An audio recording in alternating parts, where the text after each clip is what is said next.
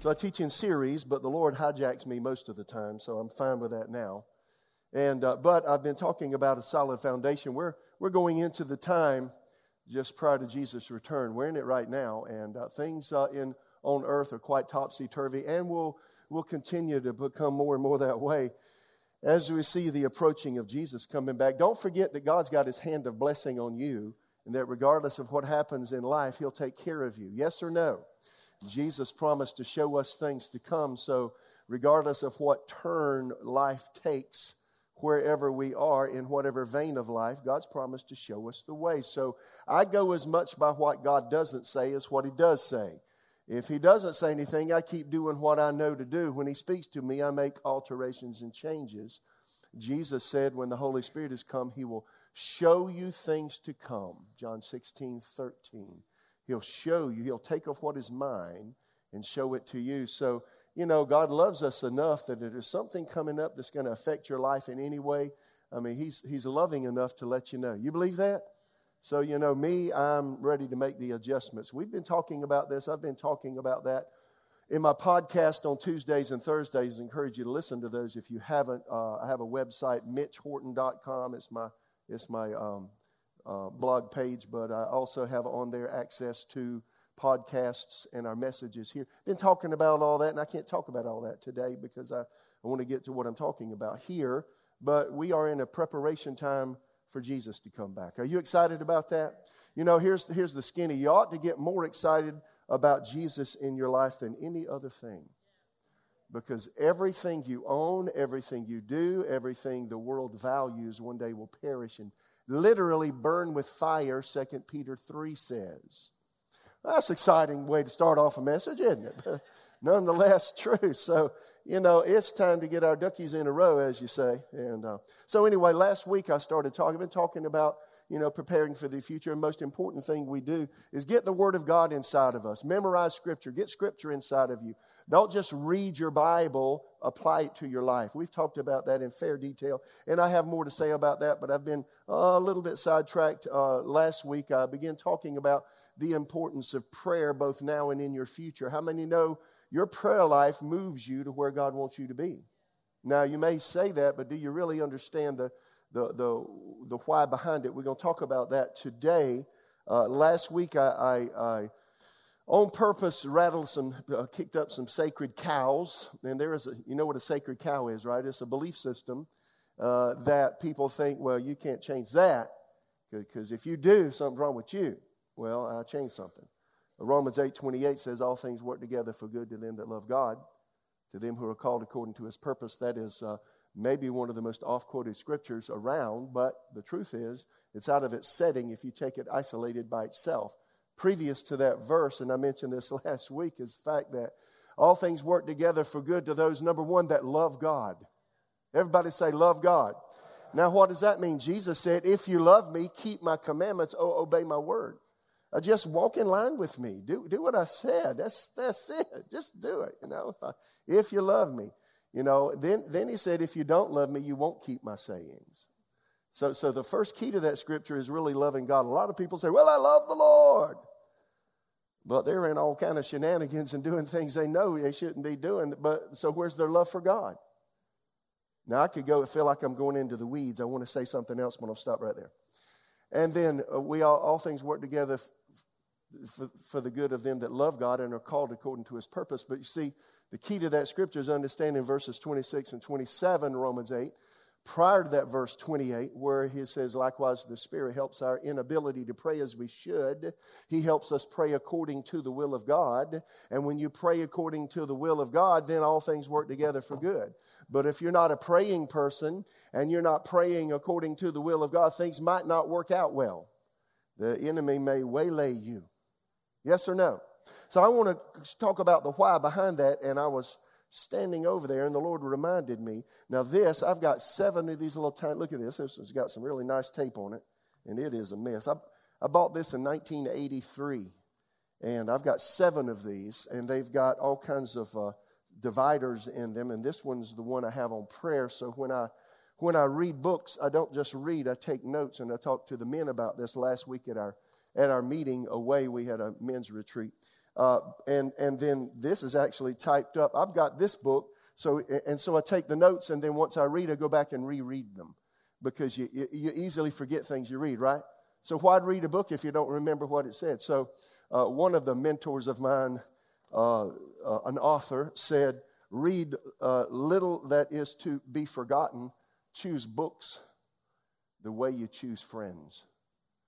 So I watch my book reading. So here's one.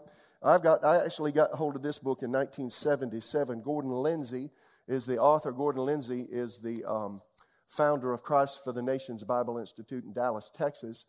He was around during the days of the healing revivals in the 1940s. He was actually a really good friend of Kenneth Hagin back in that day, and was a prolific writer. He died in 1973. He was actually, I think it was in Texas, but he was sitting in a chair on the platform, getting ready. He was the featured speaker for the morning meeting, and he just fell over asleep in Jesus right there on the platform. That's how he went to be with the Lord. That's not a bad way to go, is it? He just went. 1973. So his wife came to the first Bible school I attended in 1970. I don't know. She came there 74, 75 before I came to the Lord in 76, and they named the student housing area of the campus Lindsay Hall. Gordon Lindsay Hall. Her name was Frida. And so when I came to that Bible school, I had to, I could show you my office. I got a section on my bookcase, at least, 2 feet wide, of his books. And I read all of them, some of them several times. Now here's one. Gordon Lindsay, and this is called the Charismatic Ministry. It used to be called the Pentecostal Ministry because the baptism with the Holy Spirit came in vogue in the 60s, 70s, and denominational people like me, I was Southern Baptist, got baptized with the Holy Spirit. Nonetheless, he said something about prayer here and I've read this. In fact, I got to get the little whole things you stick on there. It's a mess, but I've read this thing so many times. Success in the ministry. Listen, and this would say success. You could say success for the believer. Success in the ministry, whatever God gives to a man or a woman, depends on a consistent prayer life. Failure begins when I say man, how many know it's generic for humanity? Can we get over that? Are we okay? Good, thank you. Failure begins when a man lets down in this important phase of the ministry. The Christian walk is a prayer warfare. Those who preach become the favorite targets of Satan, and unless bulwarks are built against him, walls of defense is a bulwark, the enemy, he will surely attack them at their weakest point. If Christ felt it necessary to maintain a strong prayer life, how much more his disciples? The minister, or you can say the believer, is engaged in a continuous warfare against the powers of darkness. He must never forget this. If a minister will maintain an effective prayer life, or if a believer will, he will anticipate and prevent many of the ills that would otherwise overtake him.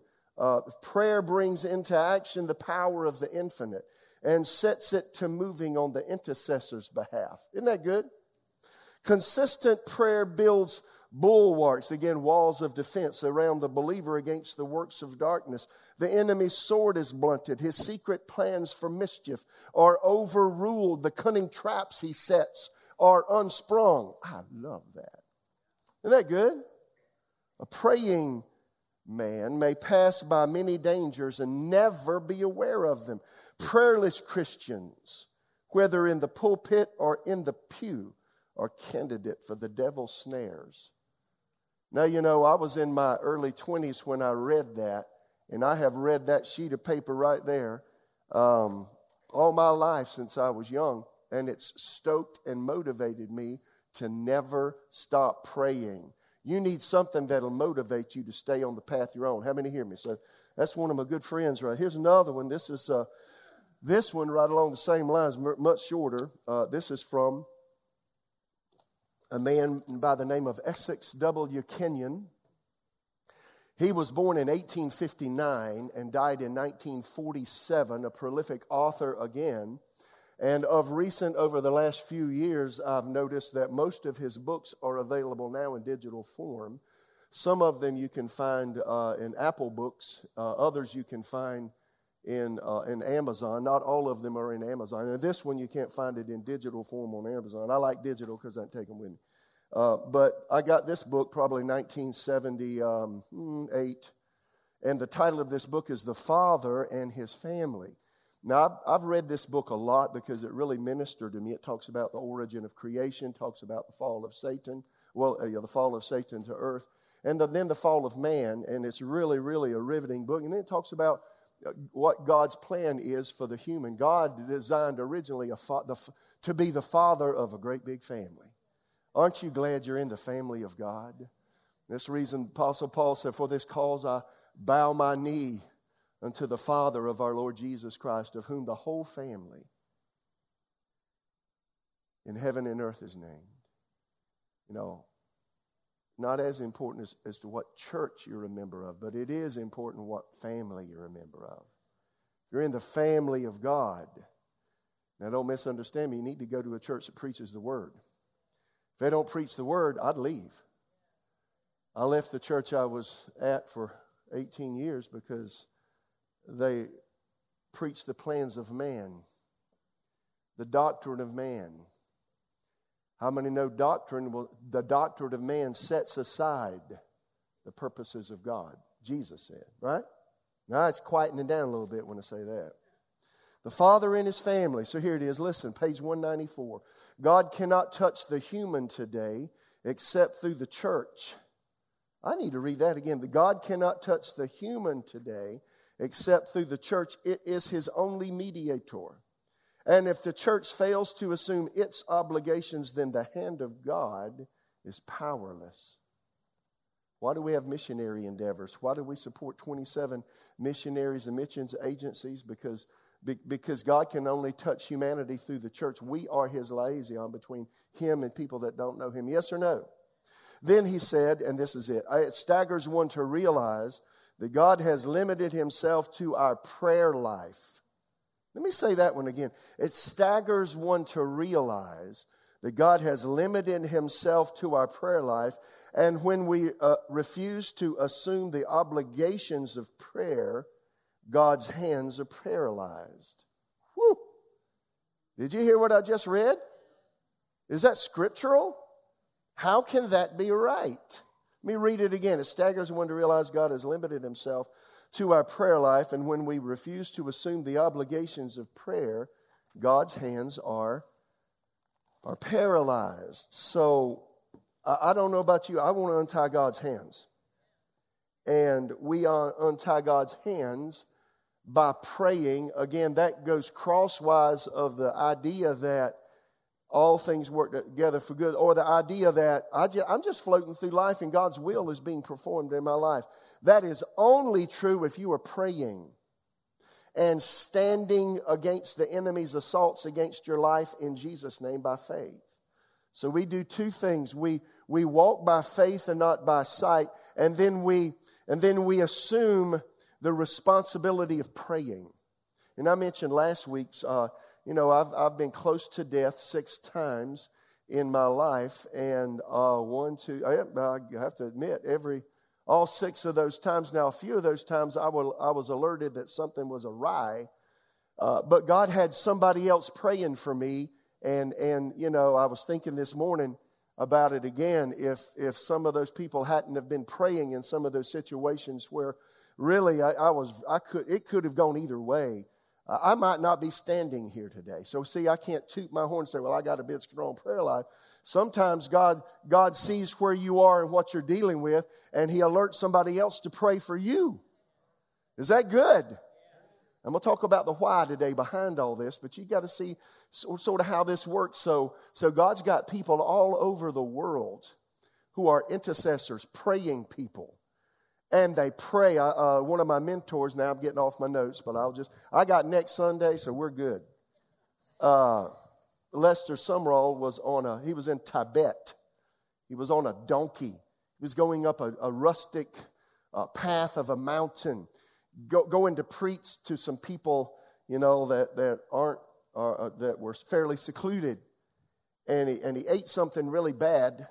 and got really sick. Now, I've been in other countries, and I know how it feels to eat something bad and get really sick. I mean, you feel like you're about to die. And he fell off of his donkey on the ground. And one of the natives came up and said, well, this man's going to die. He's got such and such, and he's going to die. And he was laying there crying out, oh, God, oh, God. And suddenly, he rose up well, got back up on his donkey, and just went back up the path. And it was so startling when he got home. He mentioned to some of his people that know him, I guess, in his church. So the details on that are vague. I just know he mentioned. And somebody came up to him and said, what time did that happen to you? And he gave them the time of day. It seems in my memory it was the early afternoon. And they compared times with him and said, that very time, the Holy Spirit prompted me to pray for you. And I was praying. I was crying. The Bible term from Isaiah 66 verse 8 and Galatians 4:19 is travail. They cried and wept and didn't know why. They were crying and weeping for him. And he rose up well. Now you probably will never know until you get to heaven how many times God's gotten you out of a scrap you've gotten yourself into, or the enemy's attacked you, and it wasn't your own human ability that got you out. God had grace and had somebody else pray for you. Yes or no? I think I mentioned either Wednesday night or last Sunday morning, my mother, now she hasn't been to church quite a while. She's 87 years young. She pretty much lives a hi, Mom. I love you, Mom. She's watching me now on her phone. But my mom pretty much stays in a room and prays. And you know, God gives her people's names. She's prayed about events that will come. I won't even tell you what they are because you don't need to know right now. But she knows. I mean, she knows things. And she said, well, I know that. And she's been that way for a long time. My dad died 10 years ago last week. And so she came to live with me 8 years ago. And so she spends most of her time praying. And see, God uses people like her who are retired, who are, you know, just where they are, and they got plenty of time. And so he uses them to pray. In fact, we'll be sitting there. I can't even get her to watch a movie with me. I mean, a clean movie. Because she said, well, or I'm trying to read a book. Well, listen, this is really good.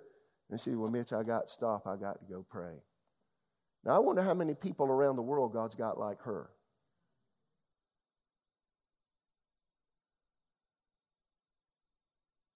To pray for our lazy souls. Sometimes. And then when we get in a scrap and we don't know what to do, gets us out, right? What you don't want to do is depend on somebody else to do all your praying, because something might happen and they eat something bad and they're sick and they're in the bathroom. They can't pray. What you going to do then? Or God calls on somebody and they're too busy. You ever had a burden to pray and you didn't pray? All of us have to say yes. So what if it's a crucial thing and it's life-threatening and somebody doesn't pray? Well, the enemy might win that battle and we don't want him to, right? So, Pastor, why are you talking about that? Because we're in a war, we're in a fight, we're in a struggle, we're in a battle. That's the reason 1 Timothy 6:12, this is not in my notes, fight the good fight of faith, lay hold on eternal life. Why did he say? How about 2 Timothy 2? No man that is in battle entangles himself with the affairs of this life, that he may please him who has called him to be a soldier. Did you know we're soldiers? We're in a battle. You know, most believers have the idea we're on an oasis drinking sweet tea, having a big time in life because God is good and his mercy endures forever. Well, he is, and his mercy does endure forever. But my friends, we're in a battle, we're in a fight, we're in a struggle. And they're casualties of war. And sometimes the enemy, you know, he'll grab you sometimes. And that's why you got to fight and you got to resist and you got to say no. And we've got to learn to let our faith be stronger than the circumstances around us. How many heard what I just said? Now, I'm going to be doing another series on faith soon because people don't understand what it means to walk and live by faith. So why do we talk? Why are we talking this way?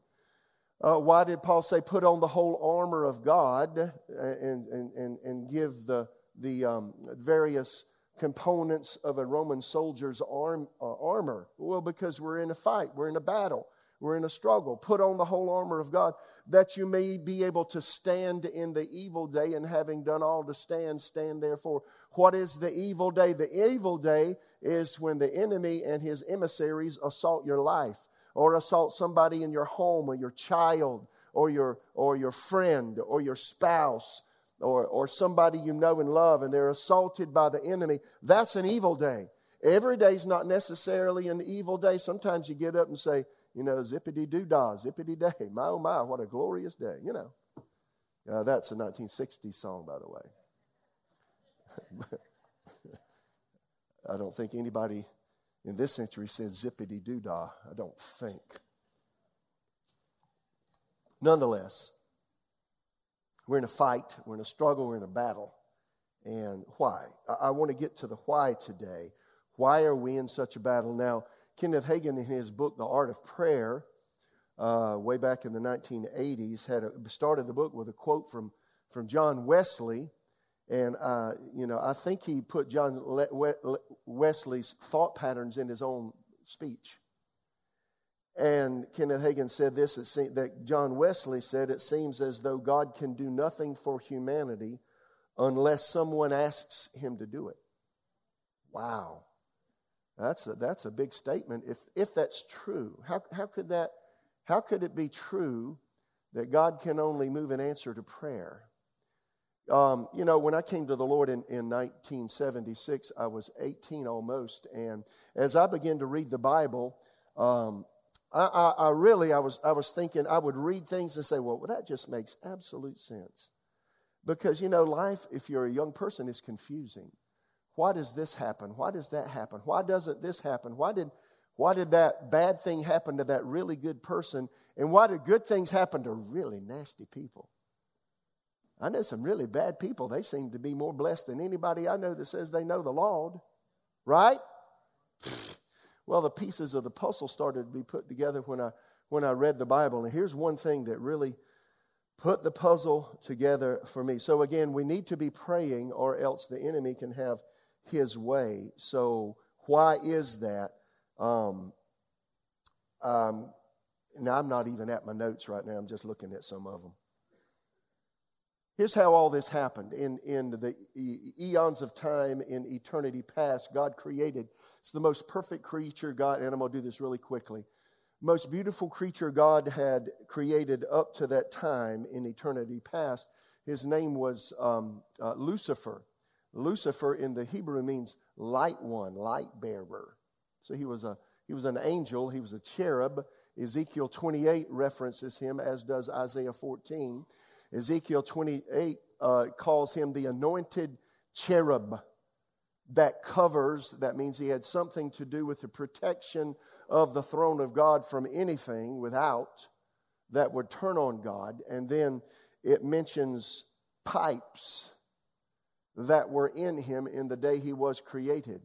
And it mentioned that he was beautiful. And so you put all that together, Satan, Lucifer, had something to do with the protection of the throne of God. Had something to do, many Bible scholars think, with the worship of heaven, because of that word tabrets and pipes in the King James Version, Ezekiel 28. And nonetheless, needless to say, he got to looking in the mirror and was lifted up because of his beauty. Then he had the idea come to him, iniquity was found in him. Where is the start of sin? In the heart of Lucifer. So when I enter into a lifestyle of sinfulness, that is, doing my thing rather than God's thing with my life, I'm actually doing what Lucifer did. In heaven, he rebelled against God with the will God gave him. And he slandered God. The word merchandise in Ezekiel 28 in the King James Version, if you look it up, it's slander. Satan, Lucifer, took slander to the angels of heaven, and a third of them believed what he said, and he turned a third of the angels against God, rebelled against God, and God had to kick him out of heaven because of his slander. That's why if you're talking bad about somebody behind their back, you're doing Lucifer's business. He's using your mouth as a tool. And he's got your ear, and he's got your heart. Well, a third of those angels fell. I'm sure they've thought about it more than twice since it happened, because many of them are now in chains in the underworld awaiting judgment. Some are loose now, and they help him do his bidding. Principalities, powers, rulers of the darkness of this world, spiritual wickedness in high places are here. And those are the emissaries of Satan that were kicked out of heaven, fallen angels. So then, the Bible's very clear about that. Satan fell. He fell to the earth. And he fell because of his pride. Isaiah 14, how are you fallen from heaven, O shining star? Lucifer, son of the morning, you've been thrown down to the earth, you who destroy the nations of the world. For you said to yourself, I will ascend to heaven and set my throne above God's stars. I will preside on the mountain of the gods far away in the north. I will climb to the highest heavens and be like the Most High. Instead, you will be brought down to the place of the dead, down to its lowest depths. Somebody said Satan had an eye problem. And if you're not walking with God, you're a selfish person and you have an eye problem. Satan's eye problem got him kicked out of heaven. He fell to the earth. And so when God created, animal life, or plant life, animal life, human life, and then set Adam and Eve in a place called Eden, which was in the Middle East prior to the flood, and set them there. Then Satan was also there.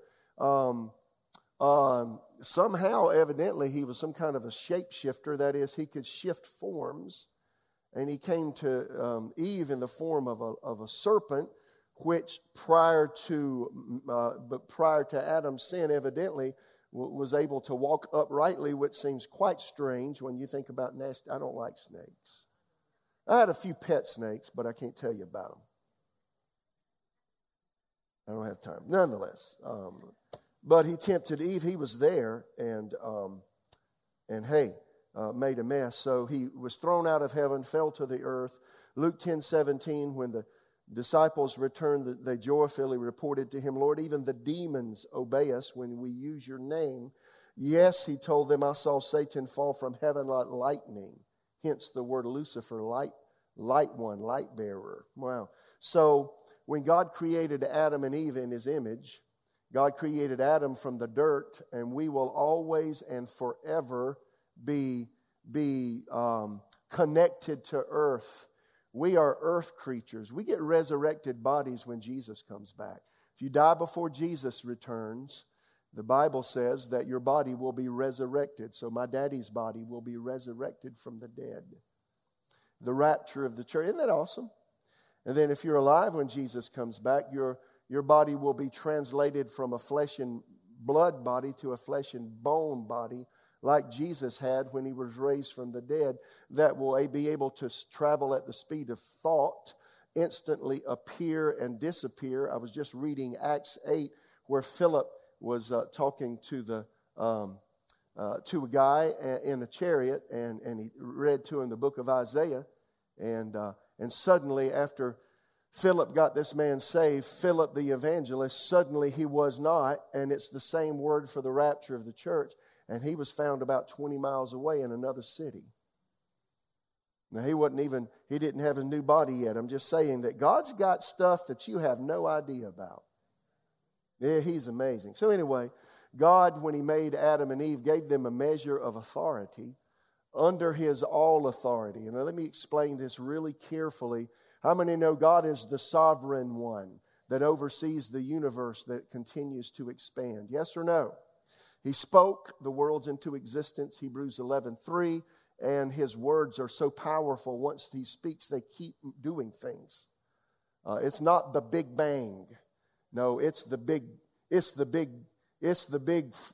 speech. Let there be. And it's still being. So I said that to say God is the overarching authority over all the universe. God had an ultimate plan when he created the earth. And here's what happened. And here's what I want you to see. When God created mankind in his image and breathed into mankind something he didn't do to the animal creation nor plant life, God breathed into us the breath or spirit of life. We are spirit beings made in the image of God, which gives us a higher order than the rest of creation, which makes us special to creation. So God put something of himself into us when he created us. And that's the reason that we have a yearning for God. Your dog or cat doesn't pray over their meal. They just hoof it down, boy. They just, they suck it down as fast as they can because they don't have a spirit nature. But you do you just have a consciousness of God, right? Maybe you don't acknowledge that, but you do. The heathen religions of the world are a testimony to the fact the heart of man is seeking something beyond itself. Yes or no? So God created us in his image. And then this is the amazing thing. God gave mankind on earth, when he created the planet earth, he gave mankind a measure of his all authority. Not all authority over the universe, just over the earth. And you just got to know that. So here's two things I've just revealed. Number one, there is an evil person loose who created evil in heaven, iniquity, fell to the earth. God kicked him out. You can ask God when you get to heaven, why do you go to earth? I don't have the answer to that, and I don't know any theologian that does. But some reason he fell to earth. That's probably a good question to ask him. Put it on your shelf and ask him when you get. I think you probably won't care once you get there, but it might be good to ask him. Genesis 1 is very clear. 26, God said, let us make man in our image according to our likeness. Let them have dominion over the fish, the birds, the cattle, over every creeping thing. So verse 27, God created man in his own image.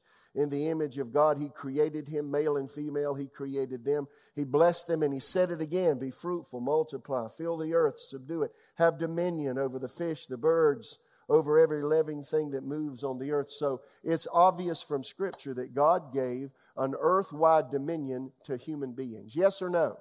Under his all authority. So the idea was, if you put it all together, God came down to talk to Adam and Eve in the evening, the cool of the day, Genesis 3, because they were his under rulers. They were his gardeners of the earth. He gave them an earth-wide authority to oversee this planet. And so he's probably talking to them about it. So he says, Adam, I want you to name the animals. I want you to name the plants. I want you to name the bugs. Give them names that are parallel to their characteristics. And he did. He had quite an amazing mind. So after Adam and Eve sinned, not only did they break fellowship with God, all have sinned and fall short of God's standards. So because they broke fellowship with God, that means every human being born of an earthly father and mother, when you're born out of fellowship with God, away from God. You are a fallen human being, and the default of our life is not set on heaven. God can't let us in because we're impure. And that's why there is a hell. Hell was created for the devil and his angels. But if you obey the devil and never come to Jesus, then you have no other recourse than to go to heaven. Now, I just sensed somebody doesn't like what I said. I can't help you not liking it. I have to say what the Bible says. And if you say God's not fair, well, you take that up with him. But see, God made a way for you not to go to a place called hell. My responsibility is to warn you, if you do nothing with Jesus Christ, one day, 100 years from now, you will be in hell. And it's not because God wants you to be there. His love will travel with you all through the nook and crannies of life. When you die, he's right there.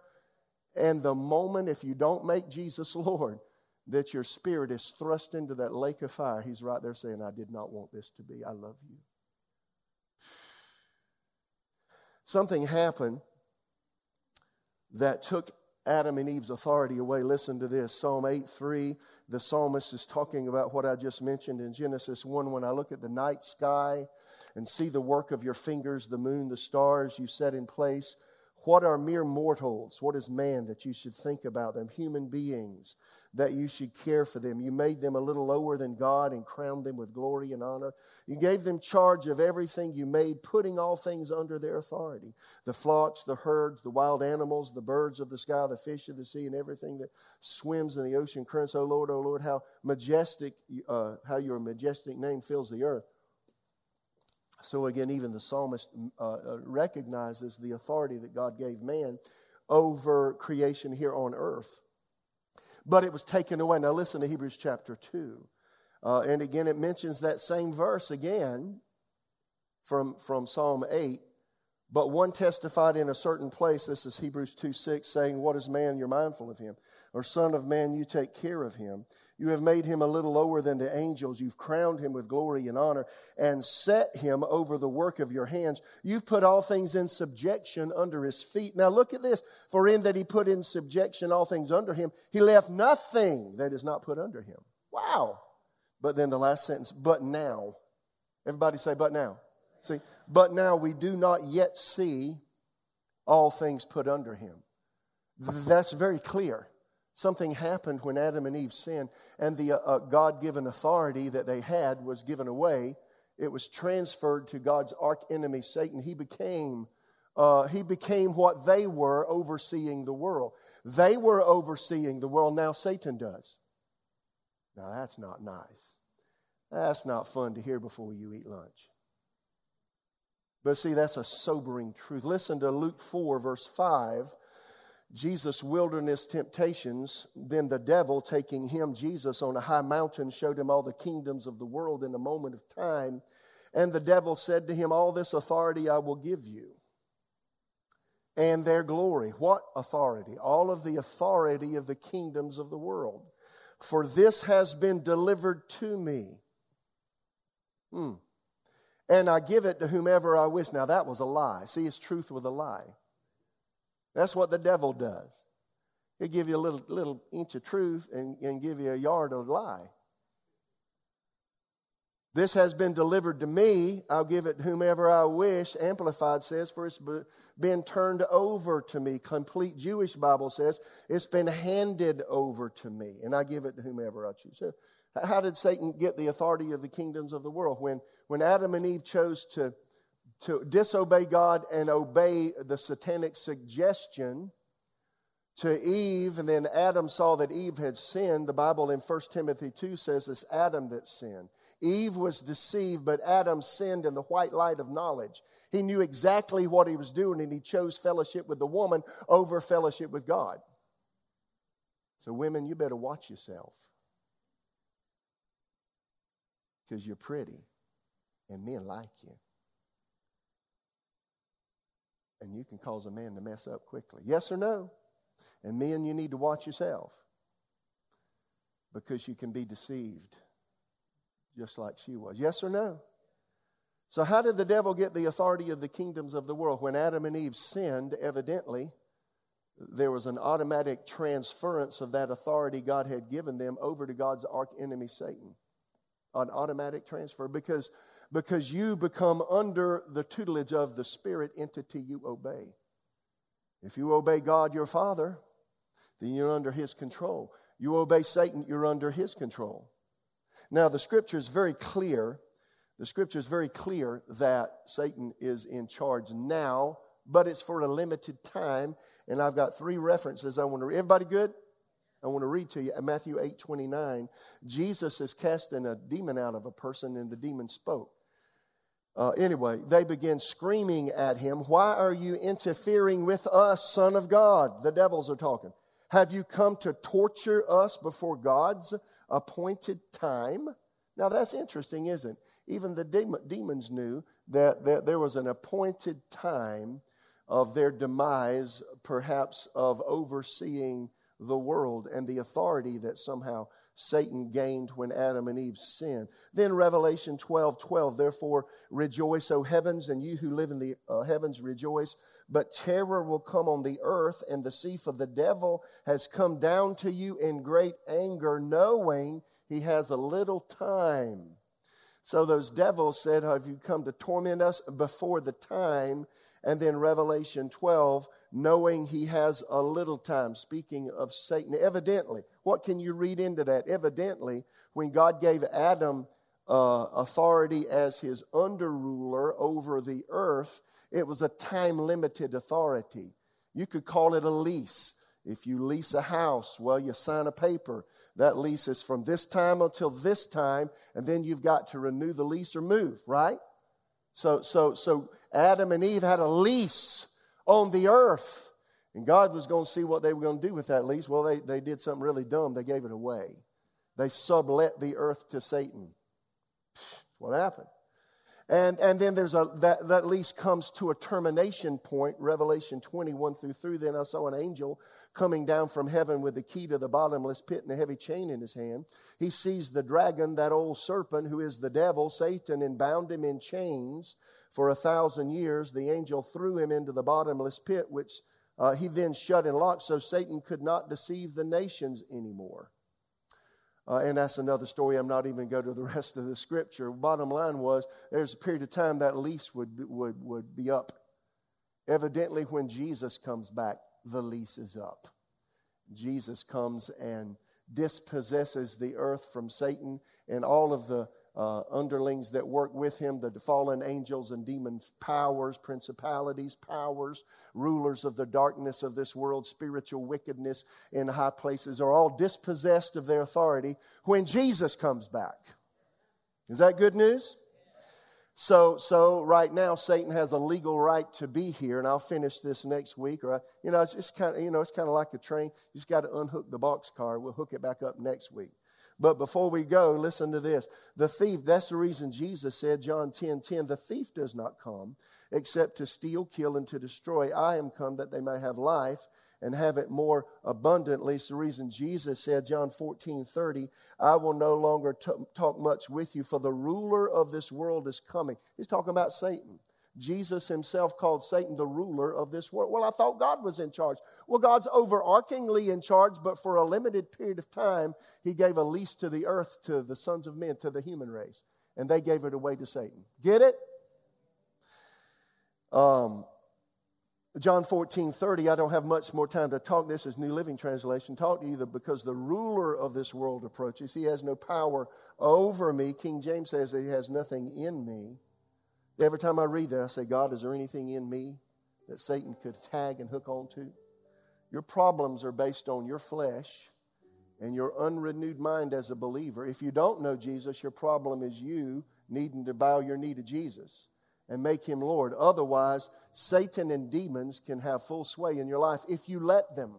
Some people yield more than others to these forces. Some people are trained not to yield. Some people have disciplined themselves. And then people that get under the influence of alcohol, all kinds of sedatives and drugs and such, and they sedate their central nervous system, well then these demon spirits come and they act out through that person. So people act in ways they shouldn't act, say things they shouldn't say, and do things they don't do. Most violent crimes are as a result of people being under the influence of something, and it opens their being up to demon power. Now, it's quiet in the house today. Well, that's the way it works. So if you're messing with alcohol and drugs, you're smoking pot, you're saying, devil, why don't you come on in and use my body to do whatever? And that's a really dumb thing to do. He used my body in my teenage years when I smoked pot. I know exactly how it feels and what it does. And he influences through that. All of the friends I smoked pot with never made it into their 60s. Because he comes to steal, kill, and destroy. 2 Corinthians 4:4, Satan, who's God of this world, has blinded the minds of those that don't believe. They're unable to see the glorious light of the good news. Ephesians 2:1-3, once you were dead because of your disobedience, your many sins, you used to live in sin, just like the rest of the world. Listen to this, this is New Living. Obeying the devil, the commander of the power of the unseen world. He's the spirit that works in the hearts of those that refuse to obey God. Wow. What is it saying? If you don't know Jesus as Savior and you don't walk in a yielded way to God by faith through His Word, then devils and demons can come and mess with your life and rule you. And then it gets even thicker. The plot thickens, 1 John 5:19, Contemporary English Version. We are certain that we come from God. Listen. And the rest of the world is under the power of the devil. One translation says is under Satan's power and control. It's very clear in Scripture that God gave Adam and Eve authority over the earth, but when they disobeyed God and obeyed Satan and yielded to sin, that they broke fellowship with God and gave God's archenemy Satan permission to oversee and make a mess of this planet, to steal, kill, and destroy. But the good news is the last Adam came. The second Adam came. We'll start here next time. Jesus came. Now let me tell you, I got to end on the positive. I don't want to end on the negative. When Jesus came, He was the representative man. Jesus represented the human race before God. Jesus had no earthly father. God was His father. Because God was His father and because He was born of a virgin, He was born without sin. He was born without a death-doomed body. He was born out from under Satan's jurisdiction. So when He said, "Devil, come out," He had to leave those people alone. When He said, "Be healed," the person was healed. He raised people from the dead. Why did that happen? Because Jesus had spiritual authority, because He wasn't under Satan's jurisdiction, because He was the God-man.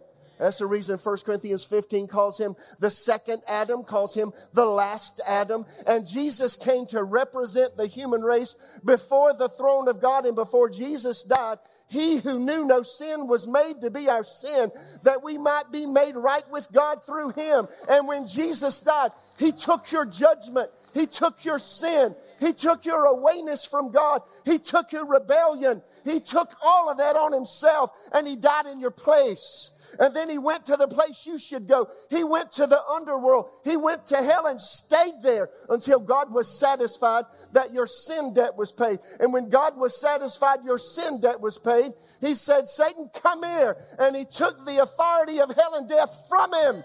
Revelation 1:18 says the keys of hell and death. He was resurrected from the dead, and just before Jesus ascended to heaven in Matthew 28, He said, as the representative new creation man, as the representative head of the church, all authority is given to me, both in heaven and in earth. What authority? The authority that God had over the universe, that He sublet to Adam and Eve when He created them.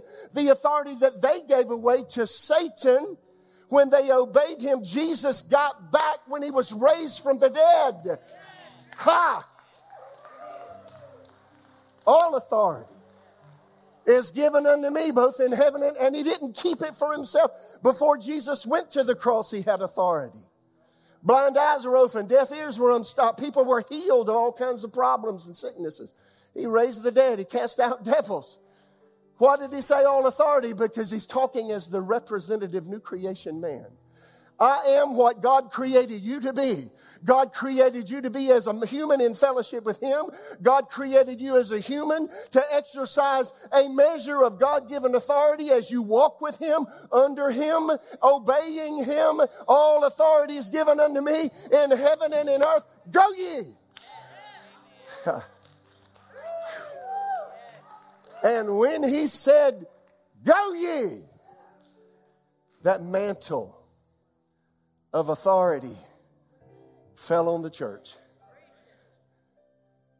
And you don't have to be afraid of the devil. You don't have to be afraid of sickness, disease. The person you need to be most afraid of is yourself. And your human will that doesn't want to do God's will. That gets you in trouble more than anything. You hear me? So for me, I'm not afraid. I wasn't afraid of COVID-19. I won't be afraid of COVID-22, 23, 24.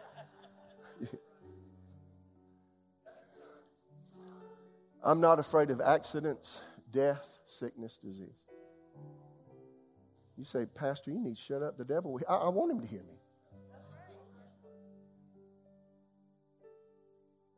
As long as I stay submitted to Jesus, I'm in a safe place. So are you. Because underneath us are the everlasting arms. And God can use us to help people who are bound be set free. And those who are filled with fear be set free. Isn't that awesome? It's a beautiful thing. And He can use us to help those that are in darkness see the light.